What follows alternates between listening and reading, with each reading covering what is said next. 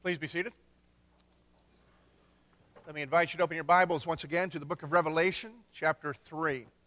For the better part of the past few months, we have been looking at the chapters, Revelation 2 and 3, looking at 7 letters that were penned by the Apostle John, but dictated by Jesus himself, to 7 distinct communities of faith in 7 cities that existed in Asia Minor.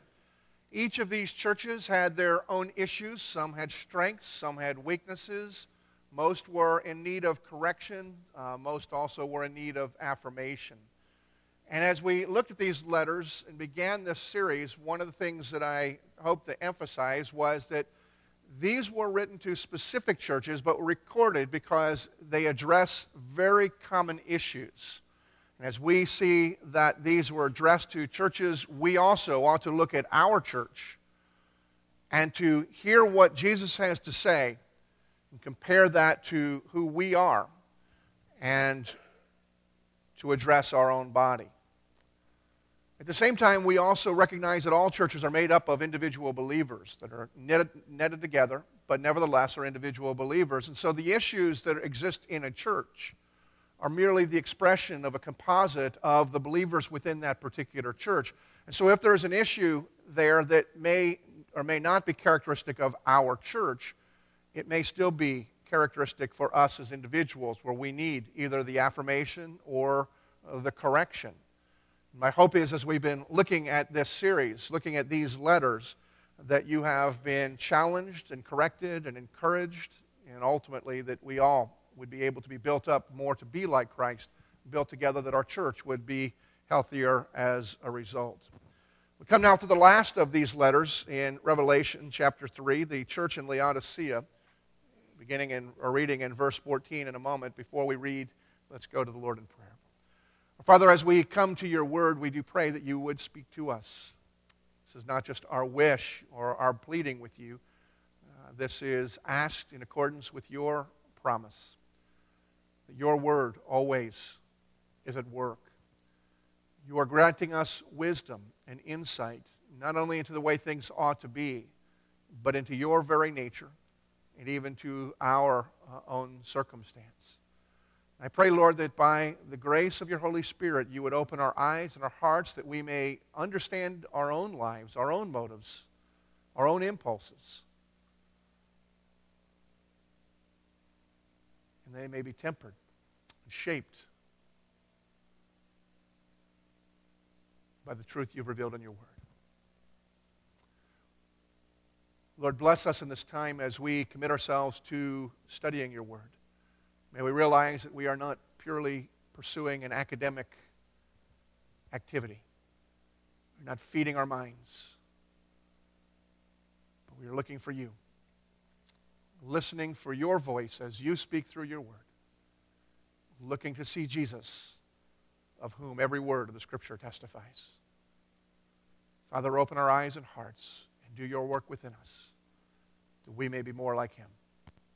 I pray this in Christ's name, who is the Word incarnated. Amen. Revelation chapter 3, verse 14. And to the church, or to the angel of the church in Laodicea, write, the words of the Amen, the faithful and true witness, the beginning of God's creation. I know your works. You are neither cold nor hot. Would that you were either cold or hot. So because you are lukewarm and neither hot nor cold, I will spit you out of my mouth. For you say, I am rich, I have prospered, I need nothing, not realizing that you are wretched, pitiable, poor, blind, and naked.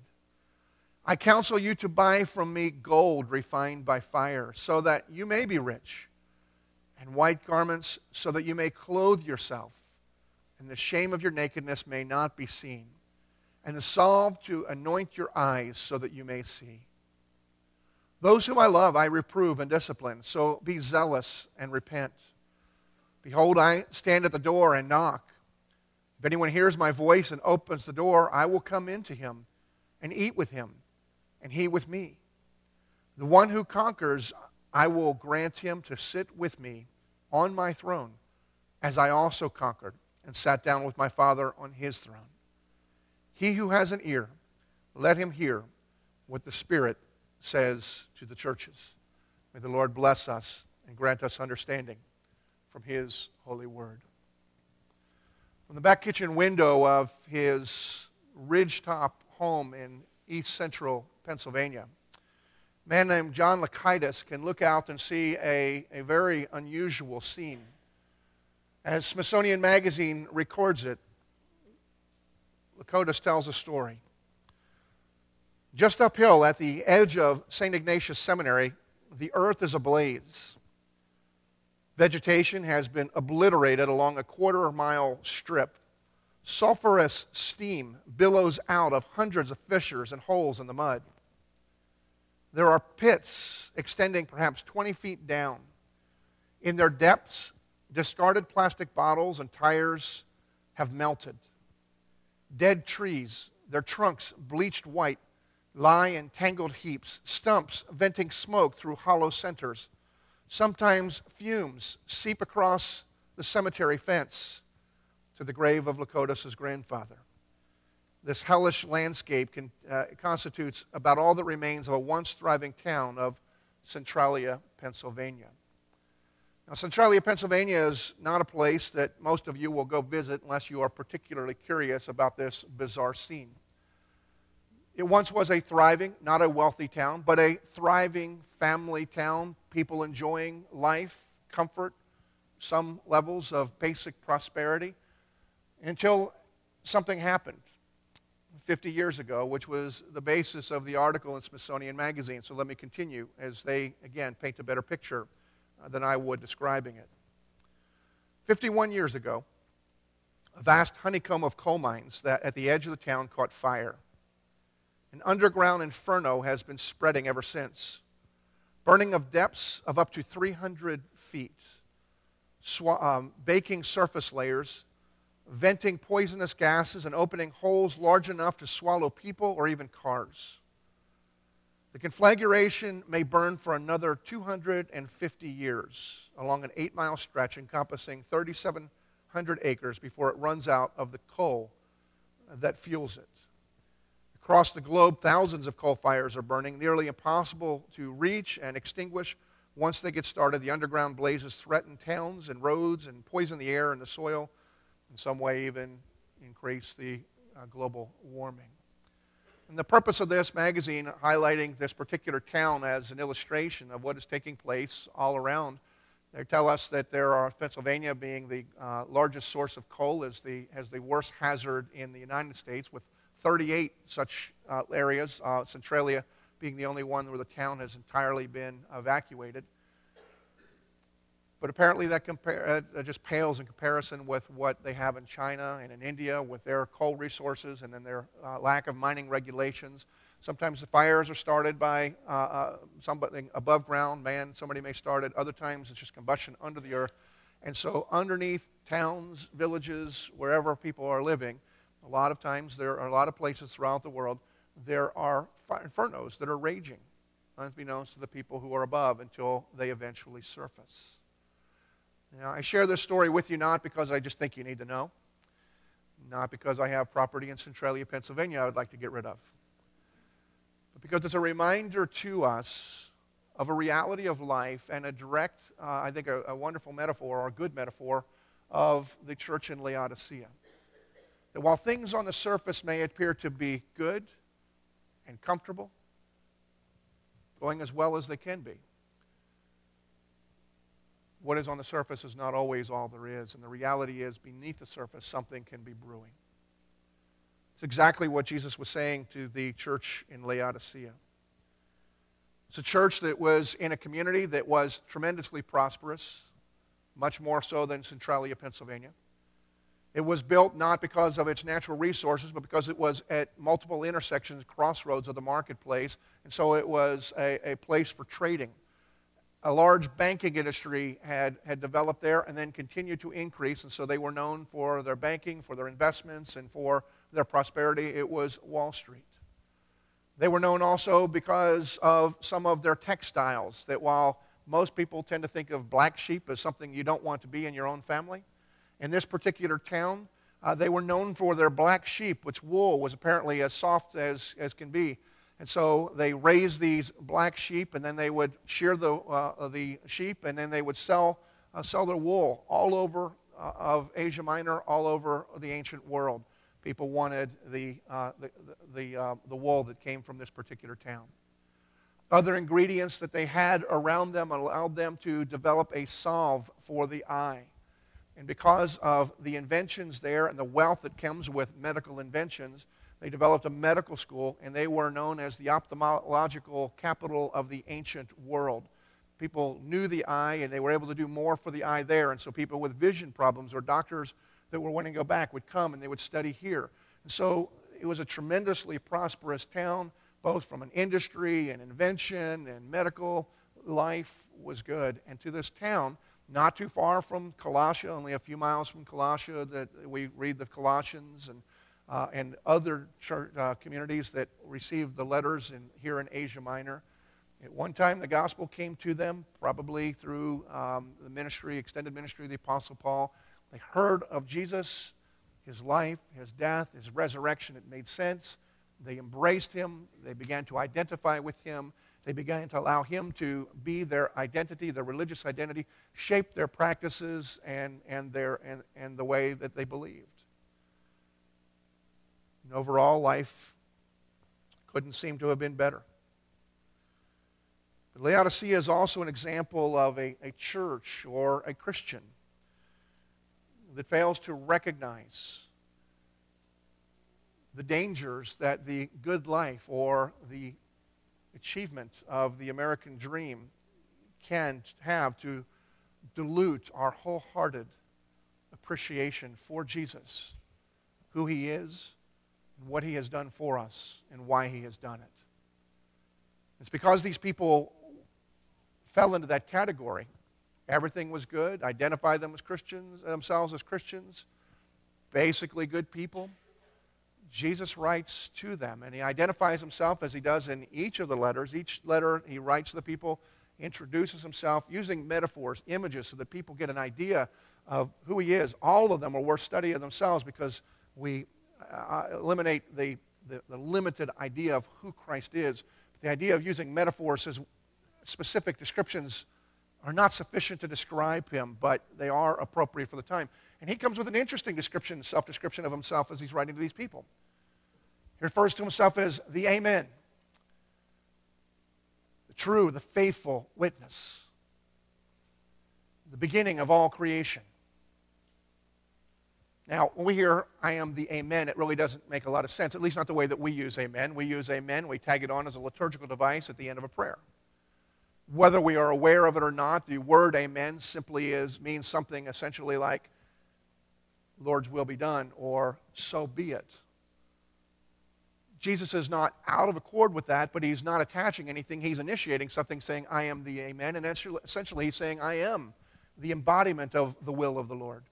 The Lord's will be done, and when he says, I'm the faithful and true witness, it's also helpful to understand that the word witness in the Greek is the same word for martyr. Jesus is pointing to himself not as the one who is testifying by his very living being, even as the scriptures tell us that if we've seen Jesus, we know what the Father is like. Jesus is also pointing to the fact that he is the faithful martyr. He has given his life for us. Essentially, if we put those things together, Jesus is introducing himself and saying to these people and to all of the world, I'm the one who cares so much about God's purposes that I was willing to give my life for it and for you. That's who I am. And then he also adds on that I am the beginning of all creation. And it's important that we understand that there he's not saying, I was created first, because Jesus was never created. Jesus has always been. The Father has always existed as Father, Son, and Holy Spirit. So when he's saying that I'm the first of all creation, he's just simply expressing in shorthand what we read elsewhere in the Scripture, that Jesus is the one by whom and for him, whom and through whom all things were created and have their being. So he's addressing these people. He's really, by his introduction, saying, let's get some things straight. I know who you are. I know your works, as he says here in a moment. But you need to know who I am, and so that you can relate to me. I am the one who is the embodiment of God's purposes. I am the one who has created everything. I am the one for whom everything exists. And I've been watching the way you live your lives. and I know what's going on. And you've got some problems. And Jesus levels two very firm and related indictments. And the two indictments really, one is a clear indictment, the other one is also an indictment, but it's the basis of the initial charge, the most glaring charge. Because the second indictment exists, it's created the condition of the greater indictment. It'd be somewhat like saying, I charge you with murder and with hatred. The hatred would be pretty evident in the murder. Jesus here in the two indictments is saying, these are the two indictments. And he begins, we read in verse 15, I know your works. You are neither cold nor hot. Would that you would either be cold nor hot. And there's the indictment that he's laying, that you're neither cold nor hot. Now, I read that and I confess it for a long time. I won't say that confused me, but I didn't understand what Jesus was getting at there because it made no sense to me.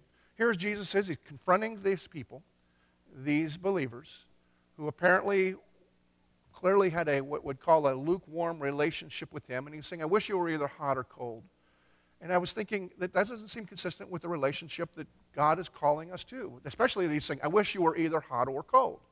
In terms of relationships that I have and that you have, the relationships when I counsel, if a marriage is strained, I don't suggest somebody go home and say, I love you. My love runs cold. It doesn't go very well. Very few Hallmark cards for Valentine's Day are going to talk about the coldness of the heart and be received well. And so when I look at this and saying, Jesus is saying, I wish you were either hot or cold, I wasn't sure what he meant. I assumed for a long while I thought that he was saying, if you were hot, then I can have you. And if you're cold, then I know that I won't feel bad about getting rid of you. And I didn't understand what he was saying, and some of you may be confused likewise. Like I said, I didn't understand, but I never told anybody I didn't understand. That would show my own foolish and ignorance. But it wasn't until I began to look at this and then had the benefit of learning from some others. There were some details here of what he's talking about, but also some details that are assumed that the person reading the letter knows. And the original people in the letter would have known because they were the recipients living in that town. It was helpful for me when I began to understand that this town, though it was prosperous and wealthy and had pretty much everything they needed, that it was established not for natural resource, not for a way of providing for themselves, but simply because it was a good business location. Where we live was established because it's on the river, water source. Obviously, historically, not a good one at first, but it was a water source. And so there was not only trade, but there was an ability to sustain itself. But this town, Laodicea, had absolutely no natural water source of its own. The water they had was polluted and was not, people weren't able to drink it. But since it was a prosperous town, people lived there, they needed water. And so what they decided to do in their wealth, in their ingenuity, they created a very complex aqueduct system to a nearby town of Hierapolis, which was known for their hot springs. And they piped it several miles. The water was piped from Hierapolis. They paid for that. They put the whole thing. It was piped through kind of a stone wooden system from that town until it came to their town, and there was sufficient water supply for everybody that lived in Laodicea. The problem they had is by the time it left the hot springs, traveled several miles, the temperature cooled down significantly. But because it was not going through cold springs and it wasn't iced, the water came and was basically air temperature or was lukewarm when it got to the people. And so when Jesus was speaking to them, he's speaking to them of something that everybody that lived in that town may have loved living in the town, but it was the one thing they hated about living in that town, that they all resented about living in that town. And he's pointing that out, and you all hate the fact that the water you have is lukewarm. It's neither hot nor it's cold. Well, you know what? That's exactly what your hearts are like to me. He wasn't pointing out so much that their hearts were tepid, but he was also pointing out to them something even more profound and practical when he says to them, I wish you were either hot or cold, but being lukewarm I'll spit you out. He's saying, you're useless. And in this indictment, Jesus is saying something that's important for us to consider. Perhaps for some of you it will be a great encouragement. For others of us who are here, it will be an indictment similar to the way it is to the people receiving this letter in the first place. But he's saying, I wish you were either hot or cold, but since you're just tepid, you are useless. Maybe the best illustration I can have of this is to say on a cold winter day, I enjoy a hot cup of tea. On a hot summer day, I like iced tea. For those of you from New York, sweet iced tea. You can learn to like it here in the South. Anyway, that's... What I never like is a bottle of tea that has been sitting in the back of my car so that it is just the temperature of the day. It's just kind of bleh. It does nothing. It's not soothing, it's not refreshing, it's not tasteful. Jesus is speaking to them. He is saying, look, I wish you were either hot or cold because right now you bring no pleasure whatsoever. I wish you were hot or cold. And when he's talking about that, he's talking about the nature of water and the benefits of the properties of water when it is either hot or cold. When you think about hot water has some tremendous benefits. The reason the Hierapolis was popular was because it had the hot springs. People would go and they would bathe in the hot water. Not only was it soothing and feel good, but people were able to scrub and they were able to become clean and clean things with the hot water. Hot water has a purifying ability. Not only can you bathe, but if you heat it up enough and bring it to a boil, it's the water that is able to sterilize, to kill germs. It purifies when water is hot. Cold water, on the other hand, has other abilities. While it can be useful for cleaning in some ways, the primary benefit of cold water is it brings soothing and it brings relief. When somebody is dying of thirst and is thirsty or is dehydrated, you give them cold water because it is soothing, it nourishes, it changes the body type, it benefits people. Jesus is saying to them, I wish you were either hot or cold, but you're lukewarm. Your lukewarm is useless. I wish you were hot.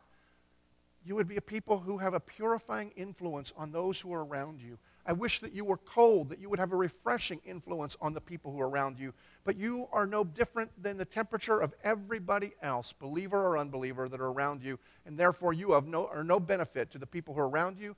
You are no benefit whatsoever.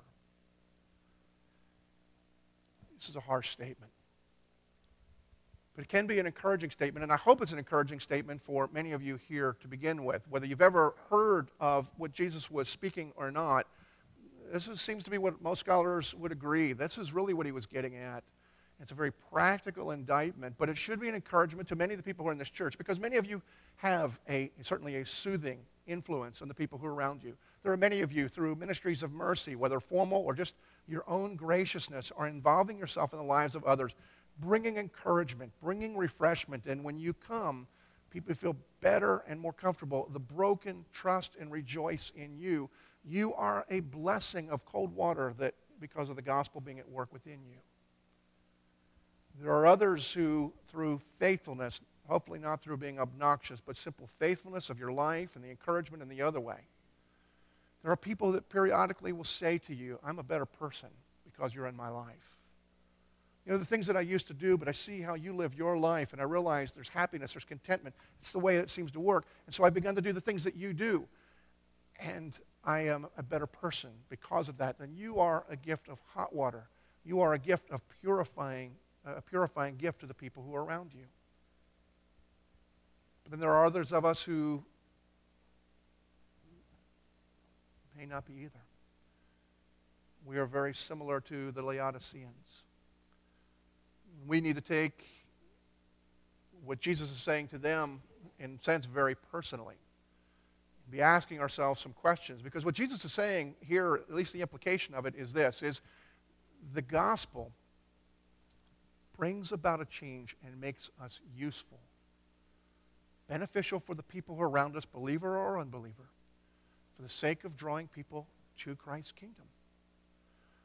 But the gospel that has no effect means somehow the gospel has been diluted, has been watered down, has just been allowed to sit and is having no effect. Jesus says the gospel should always produce and make us either hot or cold. Now, some of you are good at both. Some of you may wonder why you're not good at the other. I think it's interesting here, and I'm only speculating here, but Jesus says, I wish you were either or the other. So there is no commandment for us. There's no expectation that you should be necessarily both. But you are wired, you are gifted, and you see the fruit of it when the gospel is at work within you.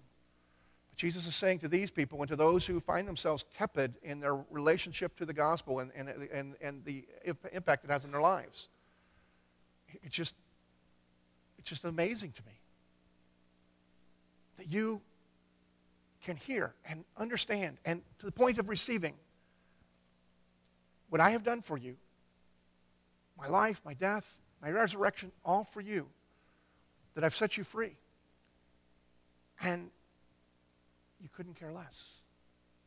It means nothing to you. It doesn't impact you. It doesn't change you. And Jesus says, as he continues on here, I wish you were either hot or cold in verse 16. So because you're lukewarm and neither hot or cold, I'll spit you out of my mouth. Well, some of you who are Bible students realize that this is a very sanitized expression of what Jesus actually says. Be closer to, I vomit you out of my mouth. If you are somebody who the gospel has not shaped you and moved you to be useful to the people who are around you, Jesus says, you make me sick. Jesus is emotional about this. I don't want to say in an erratic, unstable, but when he's saying this, it's be like something tragic in your family or in your life happens to such a point that you've felt physically nauseous. It might be a death of somebody who was close to you and it came sudden and unexpected. It might be a broken relationship. It might be the fact that your company that you were providing for your family with has decided it doesn't exist anymore or is no longer going to exist. And that unexpected, that knowledge, just you find yourself physically nauseous. Jesus is saying to people who are not impacted by the gospel, impacted by the knowledge of what he's done in a way that shapes them and makes them beneficial for others, that same kind of nausea is in him, and it makes him want to empty his stomach. These are harsh words. It should get our attention. It should provide encouragement to those who have the fruit, but to the many of us who find ourselves somewhere in between and not being useful in that way, we need to take seriously what Jesus is saying. This is what Jesus thinks. This is how we make Jesus feel, the one who has loved us and has not stopped loving us, as we will see. Makes us wonder, how in the world could this be? How do we get into this situation? I mean, how can you receive the gospel and be this way? And Jesus goes on and says, here's probably the foundational attitude that he indicts them for. And we see that picking up in verse 17. For you say, I am rich, I've prospered, I need nothing. Now, it's important that we clarify that wealth itself is not a problem. Nowhere is wealth condemned, but we are warned about it in the Scripture because we have a tendency to get our identity and our comfort and our security based on the wealth that we may have accumulated. Or if we have not accumulated, our insecurity and our jealousies and our anger may be rooted to the wealth that we wish we had that we do not have. Wealth has power, but wealth itself is not an evil thing. And these are people who are saying, I'm good. I've got everything. We're a wealthy people, and they were a wealthy people. I mean, there was in their history, something had happened probably about 30, 40 years prior to the writing of this letter in their town. A natural disaster wiped the entire town out. And they got tired of waiting for FEMA. So they said, we'll rebuild. We have the money. We have the technology. We have the manpower. And we have the money to bring other people in. And they rebuilt their entire town with their own resources and their own labor. And then when the government came in, they said, just leave us alone. Now, I know in this church that probably endears these people to some of you more than almost any other churches, the Tea Party type people, whatever. See, it's biblical. I'm not commenting politically here. I'm just saying this is what these people did. These people were wealthy, had resource, were independent. They were independent of the government, which may be a good thing, but that same independence they also had essentially from the Lord. Lord, I'm glad you gave this to me. I'm glad you died for me. I'm glad you saved me. I don't need anything from you. I'll let you know if my situation changes. That was their day-to-day mindset. And Jesus is speaking to these people, and it's always amazing to me is these are actually pretty good people.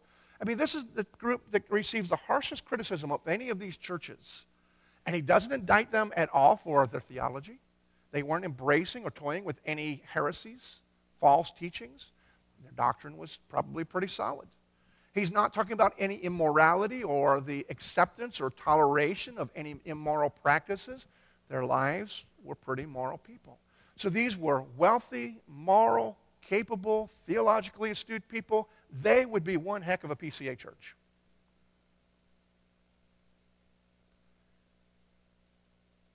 Who trust in themselves their own goodness, and their own resources, not being aware that that kind of independence actually disconnects them from the power of the gospel because they have no great appreciation for what Jesus has done for them. It's important that we understand whether we are in their circumstance or not, the predisposition of us all is to wish, in a sense, we were. We all want to be self-sufficient and secure. And Jesus nails them on it. And he says, now, here's the reason why you say, and you're rich, you have it all. But Jesus says, you don't really know your own condition. Finishing up in verse 17, he says, you say, I don't need anything, not realizing that you are wretched, pitiable, poor, blind, and naked. Jesus says, the problem is you don't know your real condition. You don't know the condition from which I saved you. You don't know that there's still sin in you. Even though you are called by my name, even though you are my people, even though you have been saved and been pardoned, you don't know that you're still weak in your own power. You still don't have anything that really matters.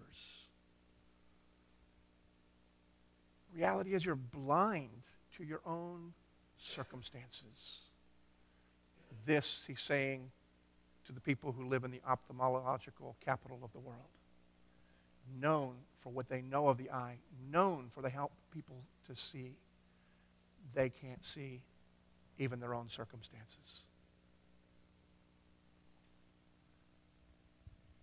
Jesus is challenging them, and he's reminding us that there is no appreciation for Christ apart from repentance, apart from dependence upon him, and that there is no grace apart from repentance. The realization that even though you may be good people, never causing a scandal, generous in certain ways, is not the same of having a passion for Christ. Jesus lays those indictments out, and then he moves to giving us his instructions. Now, I'll confess that instructions is not the best word to use here. It fits, but it's not the best word here, as we'll see in a reason why. But I ended up having a bunch of I's in my outline, and I needed another one, so instructions is what I went with. So that's what you put in your notes. But here's what Jesus actually says, because what he says, as opposed to instruction, is very important. Feel the weight of what he's saying. I mean, these are heavy indictments that he's laid on these people. And now here's what he says, picking up in verse 18. I counsel you to buy from me gold refined by fire. I counsel. I mean, somebody that's on a roll indicting like that, preaching like that, is going to say, I command, I demand, I expect. But we need to understand the heart of our God. Even as he's speaking to these people, these words that are harsh, they are words not coming out of just anger, but it's his love that is making him sick. In the same way, if your spouse was unfaithful to you, I hope that it would make you nauseous. It's love, not just selfish anger. It's not the way things are supposed to be, but in his love, as he's speaking to them, he's saying, here's my counsel. It's a much lighter word, although it's coming from the one who has all wisdom, all knowledge, knows you better than you know yourself. And so that shouldn't be taken out of the equation. His counsel to you, to me, should have a lot of heaviness, a lot of weight, because it has a lot of merit. But he dials it back from where we might expect him to go, and you can see more of his love and more of his attitude as he's speaking to the people here. And here's my counsel, and the first one, as I've already read, is buy gold from me so that you may really be rich, and white garments so that you may clothe yourself, and the shame of your nakedness may not be seen, and salve to anoint your eyes. So the instructions that are coming, Jesus is Jesus is pointing them, you have everything you need, but what you seem to lack or don't care about, or what's hanging in your closet, is what really is of value, and that is of me. Come to me and buy gold. Jesus is the gold. He is the treasure that he's saying, come to me and buy. It's interesting that he's saying buy to a people that he's indicting for their self-sufficiency. He's not just simply saying, go invest in gold. take your wealth and put it in something that's going to be more endurable. That's part of what he's saying. He's saying this is the only thing that really matters, come and buy. Well, how are they going to buy? Because he's already not impressed with their wealth. It's a parallel statement that we see that in Isaiah 55. Come and buy and eat, but not with money. Because you don't have, those of you who have no money. It's an invitation to come, but what they have is of no value. Now, he doesn't say they don't have anything. I liken what they had and what we have essentially to Confederate money or monopoly money. It spends somewhere, but in real life it really has of no great value. The wealth that they have and the wealth that we have, it spends in this game, but it has absolutely no value whatsoever when we're talking about eternal things in the kingdom of heaven. It's not that you don't have it. If you play Monopoly the way I played Monopoly as a kid, I printed my own money. Seemed to work. As long as the others got their share, nobody seemed to care. And it spent. It was just fine. We could play longer that way. Try taking that to a store. It doesn't spend. And the money, the resources, the wealth that we possess is very real, and it plays in this game, but is not ultimately. And Jesus is saying, look, what you have isn't going to spend. What you need is gold. Come and buy it from me. Well, how do you buy it if he won't take the cash? The answer is he resources you with everything you need in order to receive the gold that he wants to give to you. And that comes by faith and faith alone. If he allows you to believe, opens your eyes, opens your heart to see your need and willingness and an ability to trust that Christ is your all in all, he has granted you, and you now are able to receive the gold so that you truly have wealth that matters. He says, come and buy clothes from me. These people who were naked, but they didn't know they were naked. They were clothing themselves in something, but what they were clothing themselves with actually revealed more about them than they thought they were covering. And Jesus says, though you're naked, come buy from me pure garments and cover the ugliness of your nakedness. Now, that's not a body type issue. This is the reason we clothe is because we try to hide or we try to project. And we try to project an image that people will be impressed with. He says, come and buy the garments. These are pure and spotless, and they will cover that up. Now, to me, it's something that's interesting. If somebody is going to offer you an opportunity to try on some new clothes, you go to the store, high-end store, where you're going to get something that you can put on, looks good, you like it. How many of you try on the clothes over the clothes that you're presently wearing? You know, good pair of dress pants, I got my jeans on, try to pull them on up, and, I have, button-down shirt, but I've got a sweatshirt on. You put that over, and, seems to fit. It's a little snug. It's ridiculous. So when Jesus is calling us to come and to buy clothes from him, in order to wear the clothes that he is providing for us, it requires that we strip ourselves so that we have nothing except for the clothes that we are wearing. That's the great exchange. But he's offering that to those who have already received him, as he's offering it to us, reminding us that everything we have comes as a gift from him, and what he has is far better than what we can provide for ourselves. That is wealth. That is when we have no need to be hiding and no need to feel ashamed of anything. And he's saying, this is my counsel. Come, buy the gold, buy the clothes from me, and just receive from me. And the salve for your eye. Don't trust in your own wisdom and understanding. Trust in the work of the Holy Spirit to open your eyes to see reality. And he goes on and explains something that's important for us to understand. It certainly is important for them to understand as well. In verse 19, he says, those whom I love, I reprove and I discipline. So be zealous and repent. Those of you that have been involved in athletics have probably heard a refrain. I know I did growing up and adopted it when I began coaching. Any good coach will say to players with potential, it's when I stop yelling at you, that's when you need to worry. As a player, I didn't like being yelled at. As a kid growing up, who likes to be yelled at? My dad was my coach early on. That lasted for a year in baseball and a year in football, and he never was willing to coach me ever again. So I get bumped up. But as I coach and adopted the same phrase, there's kids that have ability and maybe a little more ability than others, so much so that they can coast.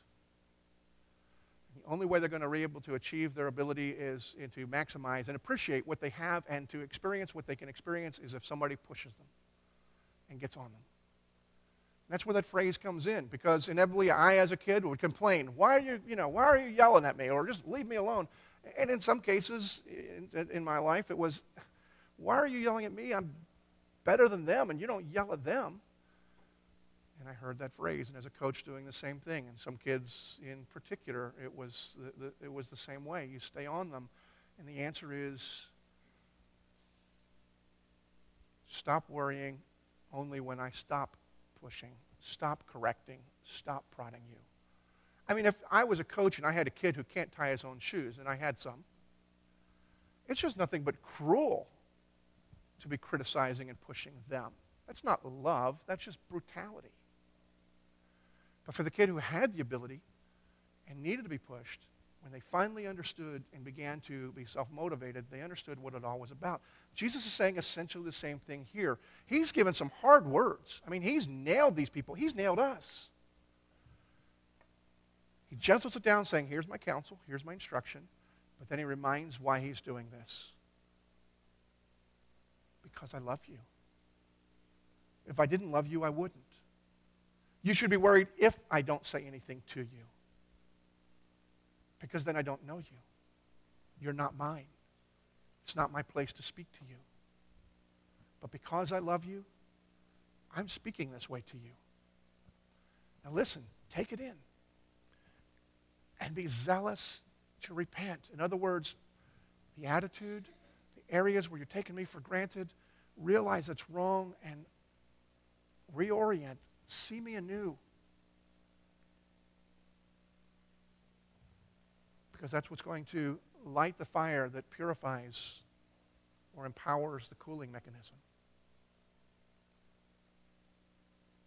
Jesus finishes after he says that, after he gives the instruction, with an invitation.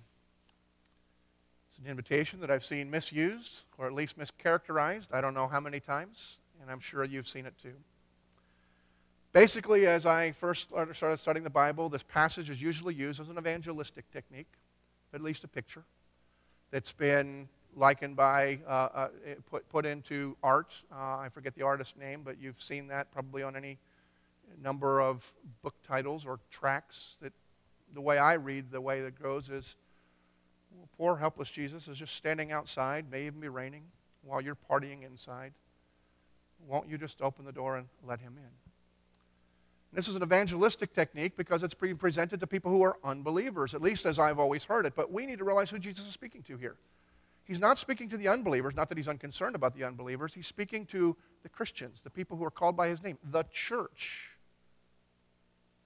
at Laodicea. He never said they're not a church, they're not his. He just says that there's no impact. They are disconnected from the power of the gospel.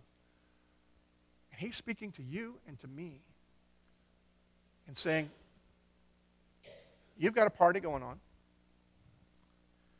and you may even have a nameplate for me. You may tell people I'm coming, but you've never invited me, or you have not invited me to this particular part of your life. You've offended me. You make me sick. But I love you. And if you love me, and you want the fellowship that you think you sort of have but take for granted, just ask. I'm right here. This is what he says to those who are already his. This is what he says to you, what he says to me. That the delight in Christ is available simply at the asking because he is already present. When we are his, we have the responsibility of participating in fellowship with him. Before we were believers, we're dead. Dead people don't do a whole lot of stuff. They don't open doors. They don't swim and grab ropes out in the middle of the ocean. They just kind of float out there and do nothing. Dead people don't throw parties. You who have been made alive, you who have been blessed with tremendous gifts with Christ and are alive, know that Christ is there. Talk about wanting to have fellowship with him, but maybe you haven't thought about it. Maybe you didn't even know you were ignoring him. He's there. He's here. He says, if you're just being aware that I'm not with you, open the door, and I am there, and beautiful promises that he gives to those who do that. The one who conquers, I will grant him to sit with me on my throne as I conquered and sat down with my Father on his. In other words, if you just trust, believe, and walk with Christ, you're being reminded of what is ours. We are joint heirs with Christ in fellowship with him and the Father.